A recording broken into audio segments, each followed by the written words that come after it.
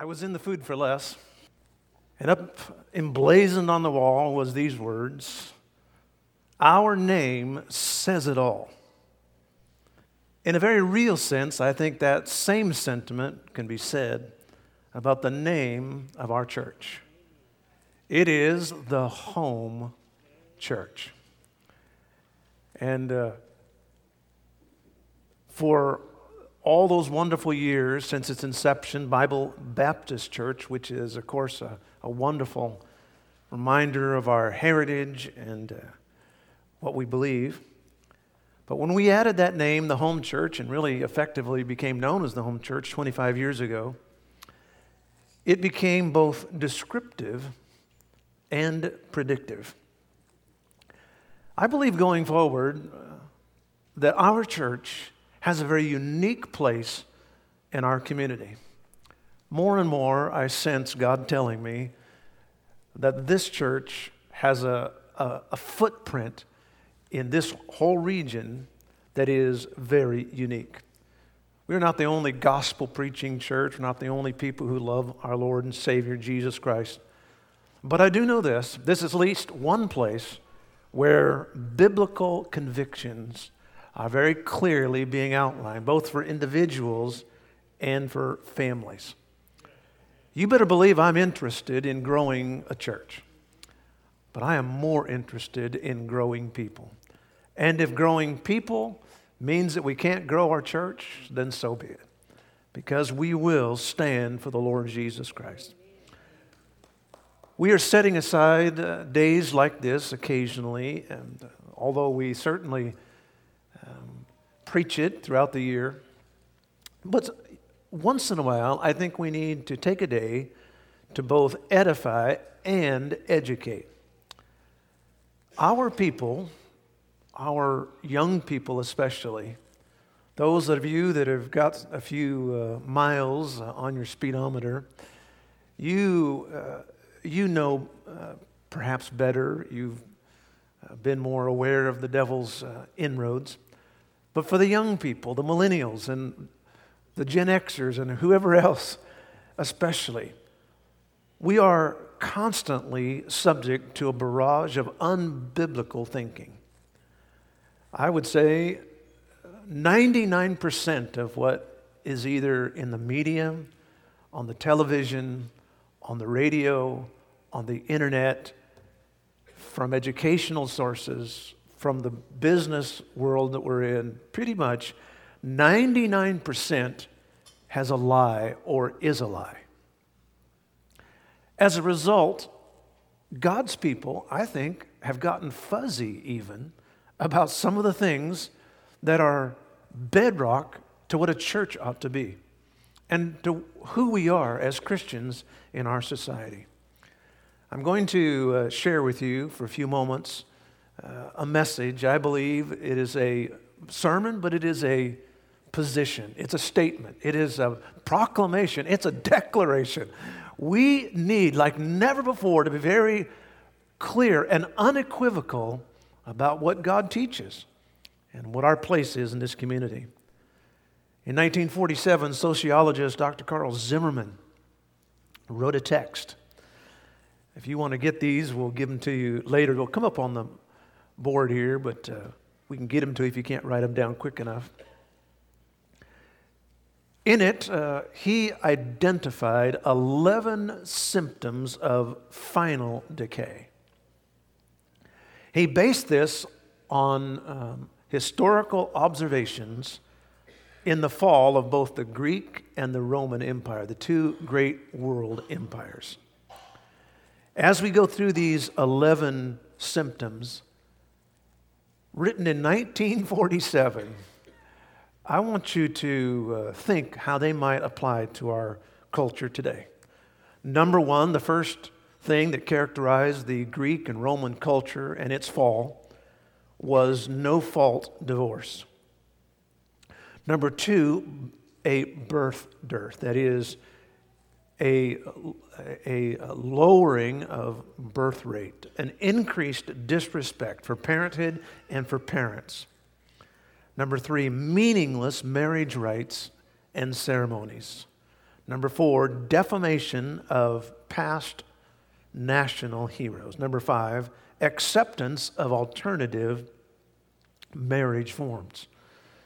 Number 6, widespread attitudes of feminism, narcissism, which is just focusing on self, and hedonism, focus on pleasure. Number 7, propagation of anti-family sentiment. Number 8, acceptance of most forms of adultery. Number 9, rebellious children. Number 10, increased juvenile delinquency. And number 11, common acceptance of all forms of sexual perversion. 70 years ago, Dr. Zimmerman wrote, "These 11 things are indicators of the decay of a society."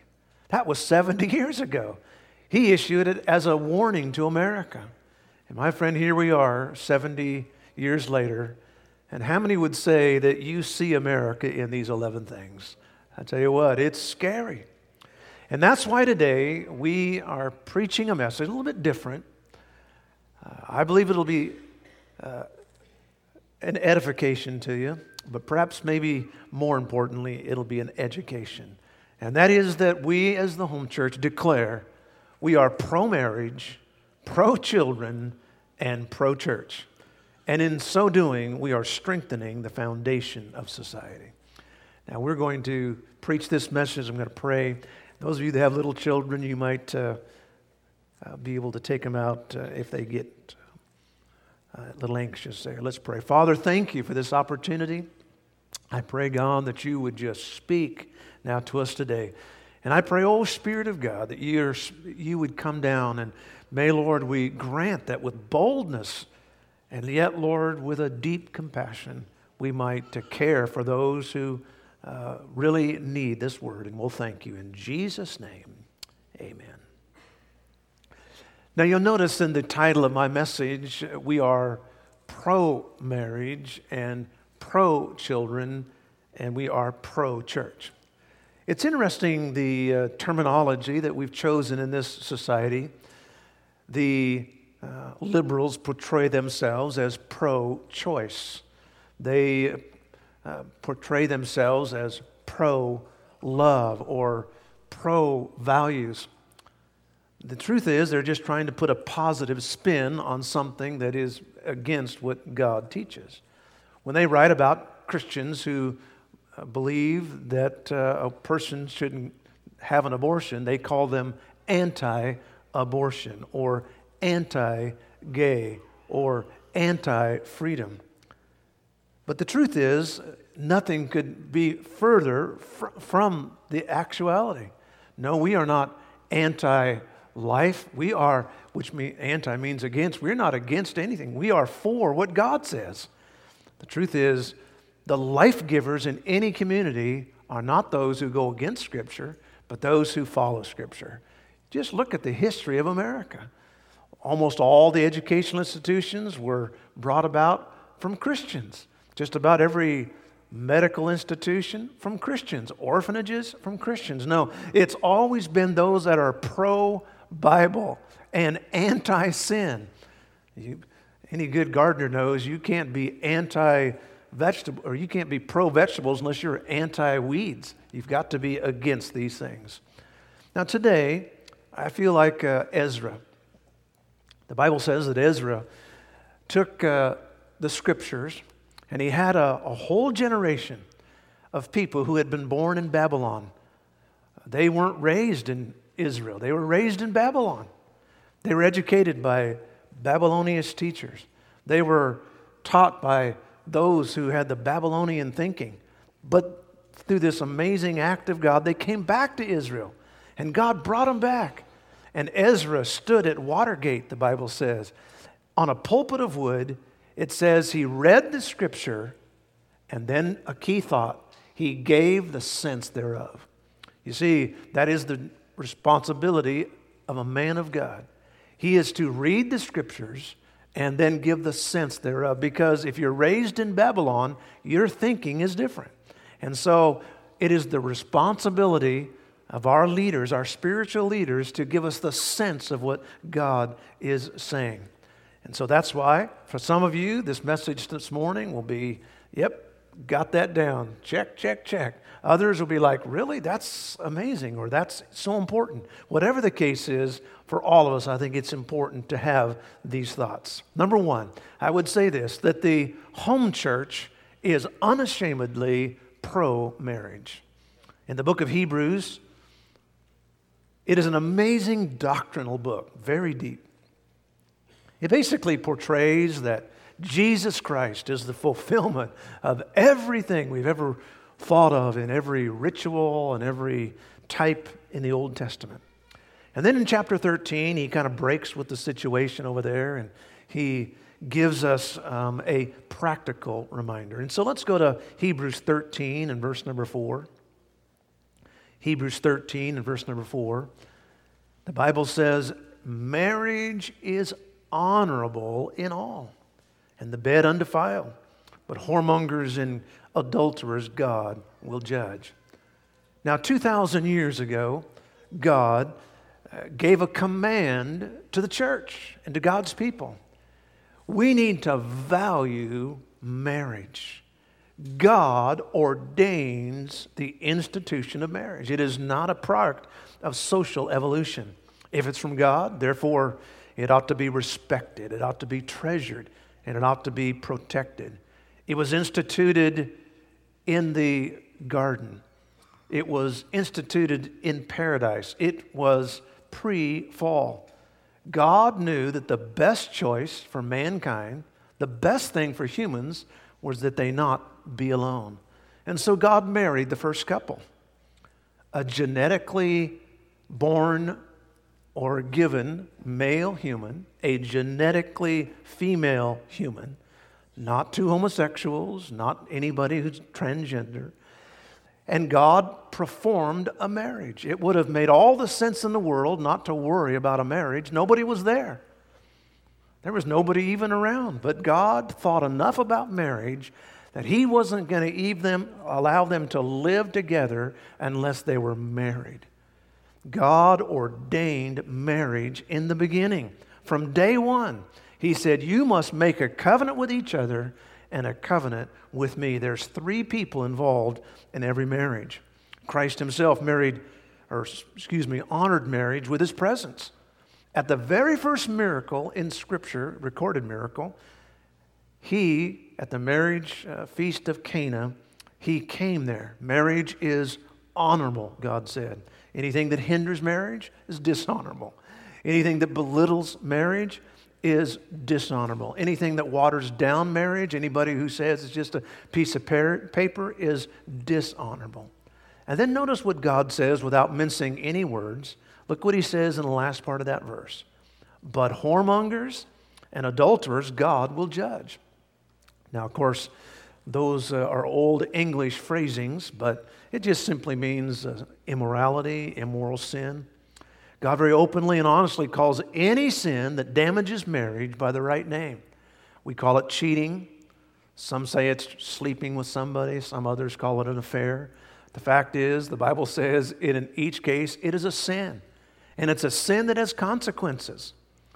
I saw an anti-litter sign plastered on a car that had Texas license plates.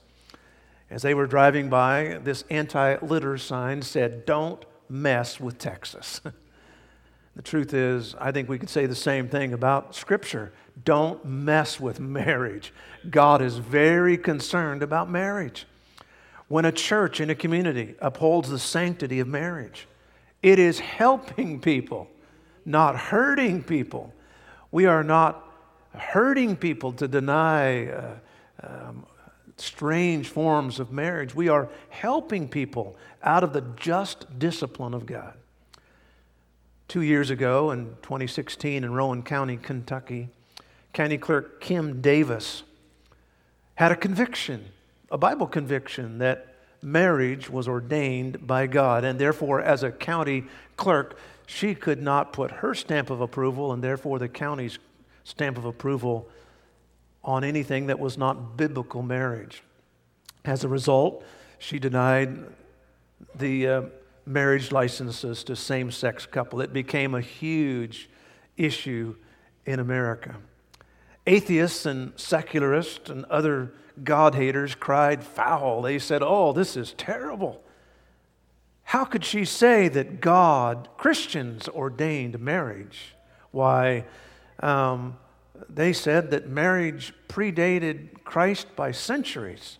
They cite Aborigines of Australia or in China where marriage goes back to the 3rd century BC. An easy answer to that is, folks, Christianity did not start in 0 BC. Jesus was in the beginning in the Garden of Eden. Marriage goes all the way back to the Garden of Eden. Now, it predates Christ, but Christ was there in the beginning. It is an institution founded at the beginning of civilization. Genesis 2 and verse 24, "Therefore shall a man leave his father and mother and cleave to his wife. And they no longer are two individuals, really, although they're still individuals in their relationship to God. They actually become one flesh or one unit, a nuclear unit." God, as the father of Eve, brought her and gave his blessing on the marriage. And she must not marry without the consent of her father. Adam, with the consent of his father, heavenly father, married this woman, and they were one flesh. Now, folks, singleness is a great honor, and certainly nothing wrong with being single. Jesus was single. Paul was single. And our Lord reminded us that there's actually no marriage in heaven. And for those of you that are currently single, I'm sure for the most it's temporary, but for a few it might be a lifelong call to serve others. Others, it's always fun to watch them get surprised at an age a little bit later. Some we've even seen get married in their 60s after been single all their life. Yet in the Bible, God advocates marriage for most people. Most people in the Bible are married. Most people in the Bible are married at an early age. One example would be Joseph and Mary. It's very clear that they were mid-teens, maybe late teens. And yet in today's world, it's the exact opposite. It's less marriage and an older age. Now, in America, the average age of a first marriage is now pushing 30. Now, nobody, of course, certainly I'm not advocating child marriage. But the fact is, marriage rates have been falling for a decade, and now they're at their lowest rate in 150 years in America, and it is on a sharp downward trajectory. Fewer marriages of young people. In fact, if America continues, it won't be long until we're going to be just like godless Sweden. Sweden, like most Western European countries, are atheistic, secular countries. Now, in Sweden, only 4 marriages in 1,000 people. In fact, early marriage has become so taboo. If you get married at the young age of 21, you'll get some very strange comments from people, including other Christians. Marriage is a great gift of God. A lot of people talk about marriage like it's a death sentence. It's ridiculous. Folks, it is a gift from God. It is not a curse. It is a privilege. Marriage encourages people to grow up. Today in America, it's not an unusual sight to see a 25-year-old young single man drinking Red Bull, playing his Xbox all day, living with his mom. The adolescence used to be in the teens. Now it's in the 20s, and it is getting into the 30s. Failure to launch? Yeah, you bet. But I'll tell you one thing, marriage is a tremendous way to take that arrow out of the quiver, send it and let it be affected by the atmosphere, and it changes. That arrow gets and hits its mark. Marriage is not a cure-all, but marriage is a wonderful protection against sexual immorality. We live in a sexualized culture. From the music everyone listens to the TV, to the internet, to Hollywood, to the school. I mean, if your children go to a state school, they're subject to it from the time they're in kindergarten. Little stories about 2 homo penguins I was reading this week. It's just unbelievable the things that they subject our children to. Most young people have smartphones, which basically open them up to everything. Now, with that in mind, marriage is a tremendous way to enjoy God's gift of sex in a way that glorifies and honors God. Now, what were some of the things that Dr. Zimmerman said in his study? He said that one of the characteristics of a society that is in decay is no-fault divorce. Now, anybody with even a little bit of discernment knows that marriage as an institution is in a crisis. And one of the most contributing factors to this, one factor that has led to the breakup of more marriages than any other single thing, is no-fault divorce. People today can change mates like they take off their socks. No-fault divorce emerged in the 1970s. About 20 years or so after Dr. Zimmerman was speaking. It occurred in a few states and then pretty much every state. And today, every state has legalized no-fault divorce. Behind it, a revolution led by feminism. Feminism's number one tool is no-fault divorce. It would not surprise us then that 80% of divorces in America are initiated by women because it lets them enjoy their human rights so far. The fact is, it's tragedy, and it's a bad law because no-fault divorce means that the courts side with the initiator, that the defendant is automatically guilty. You cannot defend yourself. You will become divorced. Now, obviously, we are, as God's people, very compassionate to people who have been divorced. But the fact is, divorce is the single greatest threat to marriage in our times. As God followers, as churches, we need to form a solidarity to warn of the dangers. And I will say this, it doesn't help struggling couples when they go to different churches, meet with the counselors, and those counselors recommend to those Christians to walk away from their mate. And that's what we're finding today in our churches. We cannot be a defender of marriage if we are not an enemy of divorce. You say, well, Pastor, I've had a divorce. Does that make me a bad person? Of course not. Whether you're male or female, there are many circumstances that none of us could probably ever even know about. And I don't suspect that God expects anybody to endure unsafe, unending immorality or abandonment. But the wonderful thing about our God is He is a God of second chance. And maybe God will allow you to reconcile, or perhaps that you have remarried. And if that's the case, just be a glowing testimony of the mercy of God. And just say, God is a good God. Marriage rights that are meaningless. That's what Dr. Zimmerman said. You know, once a marriage was a sacred service before God. Today, oftentimes marriages are nothing more than a meaningless pretense. I should say the wedding. A meaningless pretense to outshine others. Instead of a gospel-focused, Christ-centered ceremony, it is more and more secular. People today will go to some place and be outside under the trees, and they will quote Shakespeare. I even read about one couple that was quoting each other from the comic strip Calvin and Hobbes. And I'm sure that was romantic. They say things like, we don't want it in a church, and we don't want a religious ceremony because then it's more about God than it is about us. That is a symptom of that narcissism. The fact is, there's a reason why God wanted us to have vows, scriptural vows, meaningful vows. Our forefathers, way smarter than us, way long time ago, knew that there are rough patches that every marriages go through. And when you're in that rough patch, some will testify, the only thing that kept them married was the fact that they had vowed to God they would not divorce that person. And so I say to us, be careful about our marriage ceremonies. I say to us, be very meaningful in our vows. Then the acceptance of alternative marriage forms.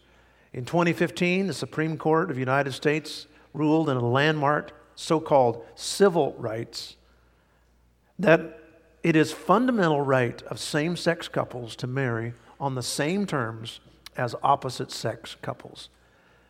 For the first time in American history, a president of our country was so anti-God and anti-biblical, he supported this great blunder. The U.S. Supreme Court came across and said it is the fundamental right of any person, whether they be same-sex or not, to marry. And basically, when they did that, they said that they recognize any relationship now, regardless if it is ordained of God or not. Many of the dissenting judges wisely said this is a slippery slope. They warned the others, they warned a nation that if this passes, this is a slippery slope that will lead to polygamy, multi-partners, incestuous marriages. There is no stopping. Now that the biblical form of marriage is no longer the standard, where is this going to end? You'd say, well, Pastor, what's wrong with letting two people who love each other get married, whether they be of the same sex or not? What's wrong? Well, besides being unbiblical, immoral, and unnatural, what's wrong?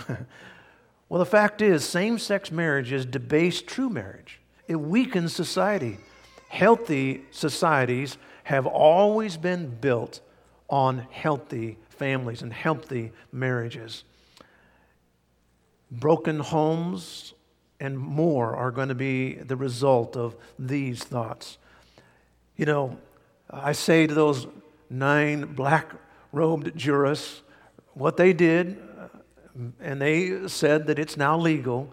But the real judge, Almighty God, has already ruled, and that is that same-sex marriage, according to Scripture, is an abomination. It is an abomination by God. Then there's the widespread attitude of feminism. Now, God created woman in His image, just like He did man, and bestowed upon her equal dignity with the man.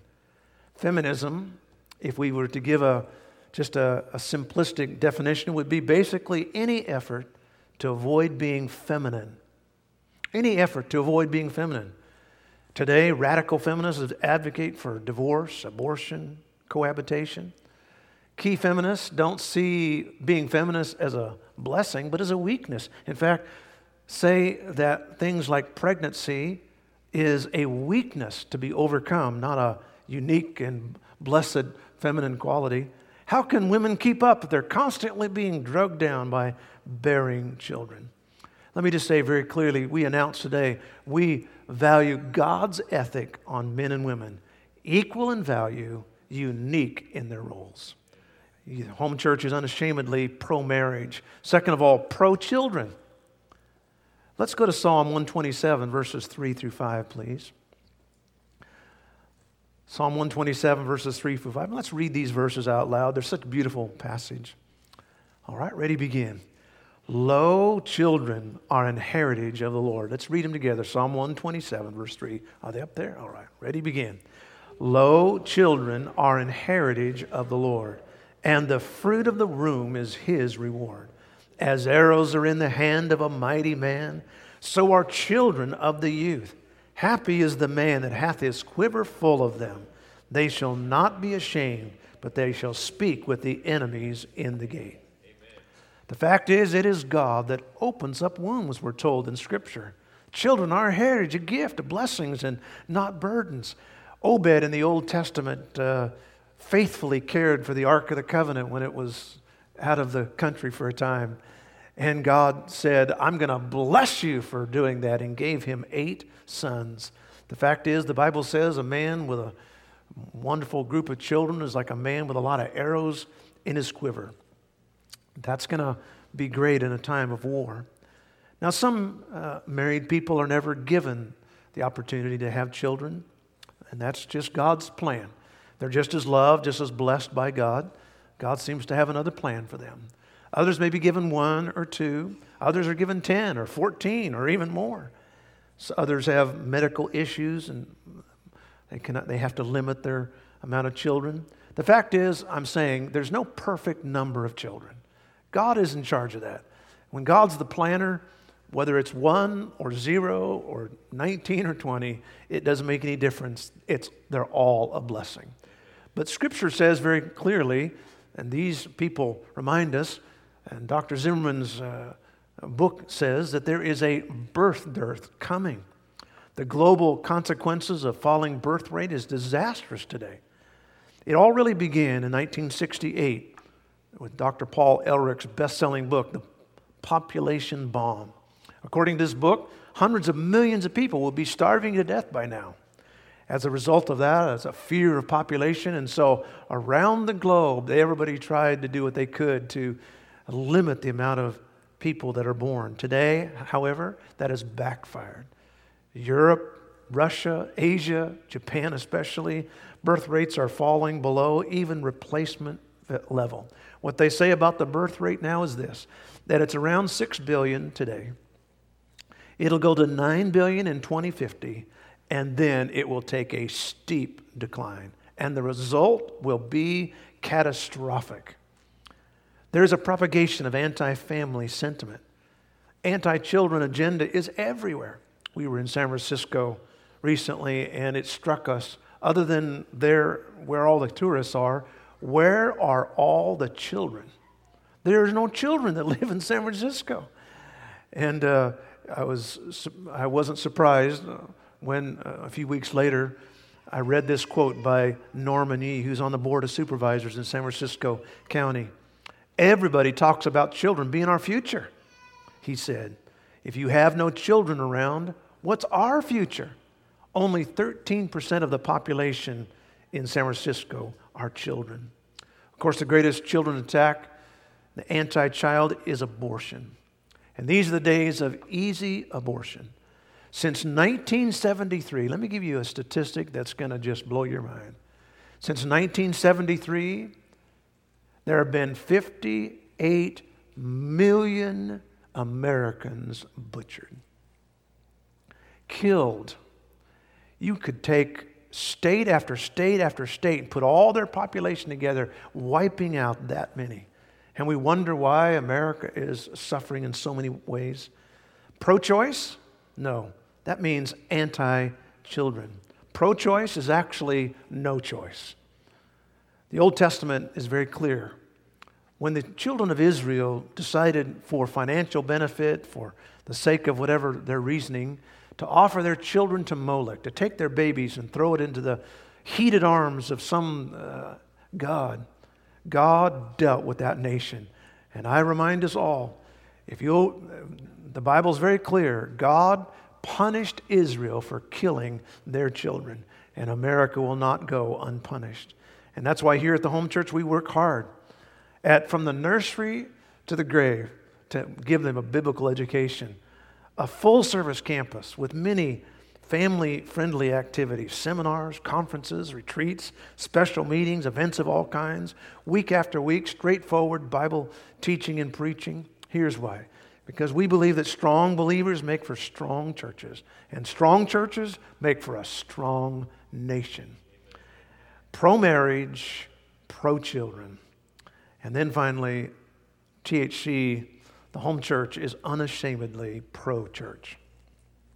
Ephesians chapter 5, verse 25, husbands, love your wives, even as Christ loved the church, gave himself for it. Christ loved church. We ought to love church. We ought to love the thing that he loves. Despite all of her imperfections, Christ loved her. Notice how he loved her. He loved her to his death. 1 Timothy 3:15, but if I tarry long, Paul writing to the young preacher, the young pastor Timothy, he said, I may not be there for a while, and I want you to know how to behave yourself in the house of God. What was he talking about? Church. Why is it the house of God? Because God's unique presence is found there. No place else quite like the house of God, which is the church of the living God. And notice what he calls it, the pillar and the ground of the truth. The ground is Jesus Christ. The pillars, those are the doctrines of Scripture. The pillar is Jesus, or the ground is Jesus. The pillars are doctrine. And that's what we are here to do as a gospel-preaching church. You hear the term evangelical churches. I'm sure that not every evangelical church probably believes all the Bible, but generally speaking, an evangelical church preaches the gospel. So when we say the church, we're not talking about churches that don't preach the gospel. We're not talking about the Mormon church that doesn't preach a real gospel. No, the four corners of any civilized society has always been family, government, business, and church. Those are the four corners of the foundation of any society. Strong families, a strong government, strong business, and strong churches. And that's why, as America veers ever more left, more and more anti-Christian sentiment. As a church, we must unapologetically proclaim and stand against the moral ills. And as a result, we're not going to win all the friends, and maybe the community may not always like what we stand on. But the fact is, we stand for that which God stood for. There is no group today, whether it be gender, whether it be racial, whether it be national, there is no group today more discriminated against in our society than Christians. Christians' rights are the most trampled of any group. Freedom of expression, freedom of conscience, violation of parents' rights with regards to the education of their children. And the greatest attack on Christianity today is the marginalization of Christians. Militant atheism is attacking religion. From such rock stars like Elton John, that crazy guy who said he felt like all religion, all organized religion should be banned. This last Christmas season, these billboards popped up in different parts of our country. Notice what it says here. Dear Santa, all I want for Christmas is to skip church. There is an anti-God, anti-church sentiment that's all over America today. Constant misrepresentation of Christians, a marginalization through negative stereotyping. Do you know how Hitler got a civilized, educated society to accept the concept that we need to kill everybody who was a religious Jew? How did they end Christians? How did he get them to do that? He marginalized them. By negative stereotyping. Hate crimes against American Christians are unbelievably more. There are in just churches in the middle of some country field have people coming in and attacking. Guns. Who would have ever thought 50 years ago we'd have to have a security team? And I remind you, we do. And if there's anybody in this building decides to get up and take a pot shot, you might get one.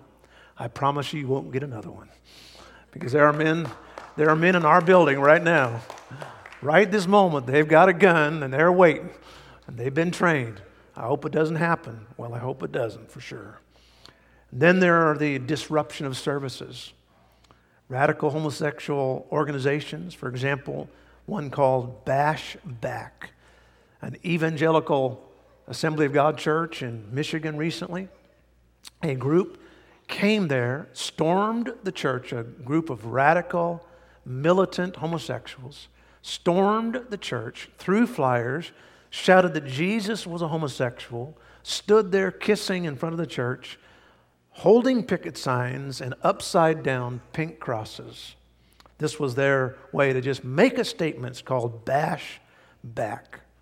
And then, of course, all of us were amazed a couple of years ago, 2015, when speaking to women at the World Summit.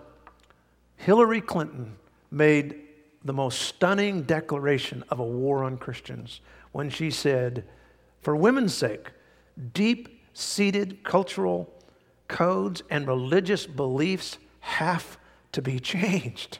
Have to be changed.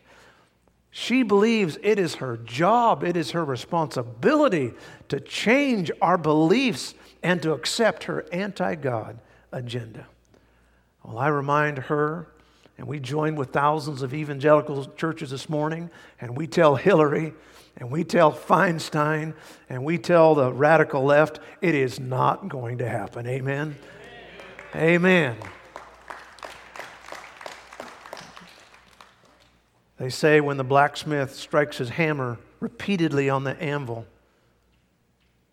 the hammers wear out. The anvil just keeps wearing them out. And those who strike at Christians will only wear out. It only creates boldness in the heart of a real believer. There are so many other ways that the hostility against Christians are coming about. Liberty Institute is one watchdog helping religious freedom. They say their cases are doubling every year. Minor things like college students who are told they can't wear a cross because it might offend others. Of course, the other religious groups can wear their religious garb, but the cross can offend people. What we are seeing more and more is people taking the rights of God's people, and especially if for some reason the Chamber of Commerce thinks it's bad for business. If our God Bible stand is bad for business, it's going to certainly bring our religious freedoms down. And so, what do I say this morning? I say to each one of us, hold steady, hold for God, hold for others, and hold for our families, because their objective may be to remove God from public life. But I say this morning, we cannot remain silent. We must pray, we must give out the gospel, we must continue to do what we've always done. Let's keep building churches for God's glory. Let us be pro-marriage, and let us make sure that we are pro-children and we are pro-church. One of the early Christian leaders was named Tertullian. And listen to what he said at the persecution of his day. Kill us, torture us, condemn us, grind us to dust. The more you mow us down, the more we grow. For the seed of the church is the blood of the Christians. And every single drop of our blood springs up, some 30, some 60, and some 100-fold. I'm asking you, brothers and sisters, ladies and gentlemen here, we must know our position. We must stand for that position ever compassionately, ever lovingly, but make sure we stand. This is no time to cut and run. Pro-marriage, pro-children, pro-church. Would you bow your heads with me? Our heads are bowed and our eyes are closed.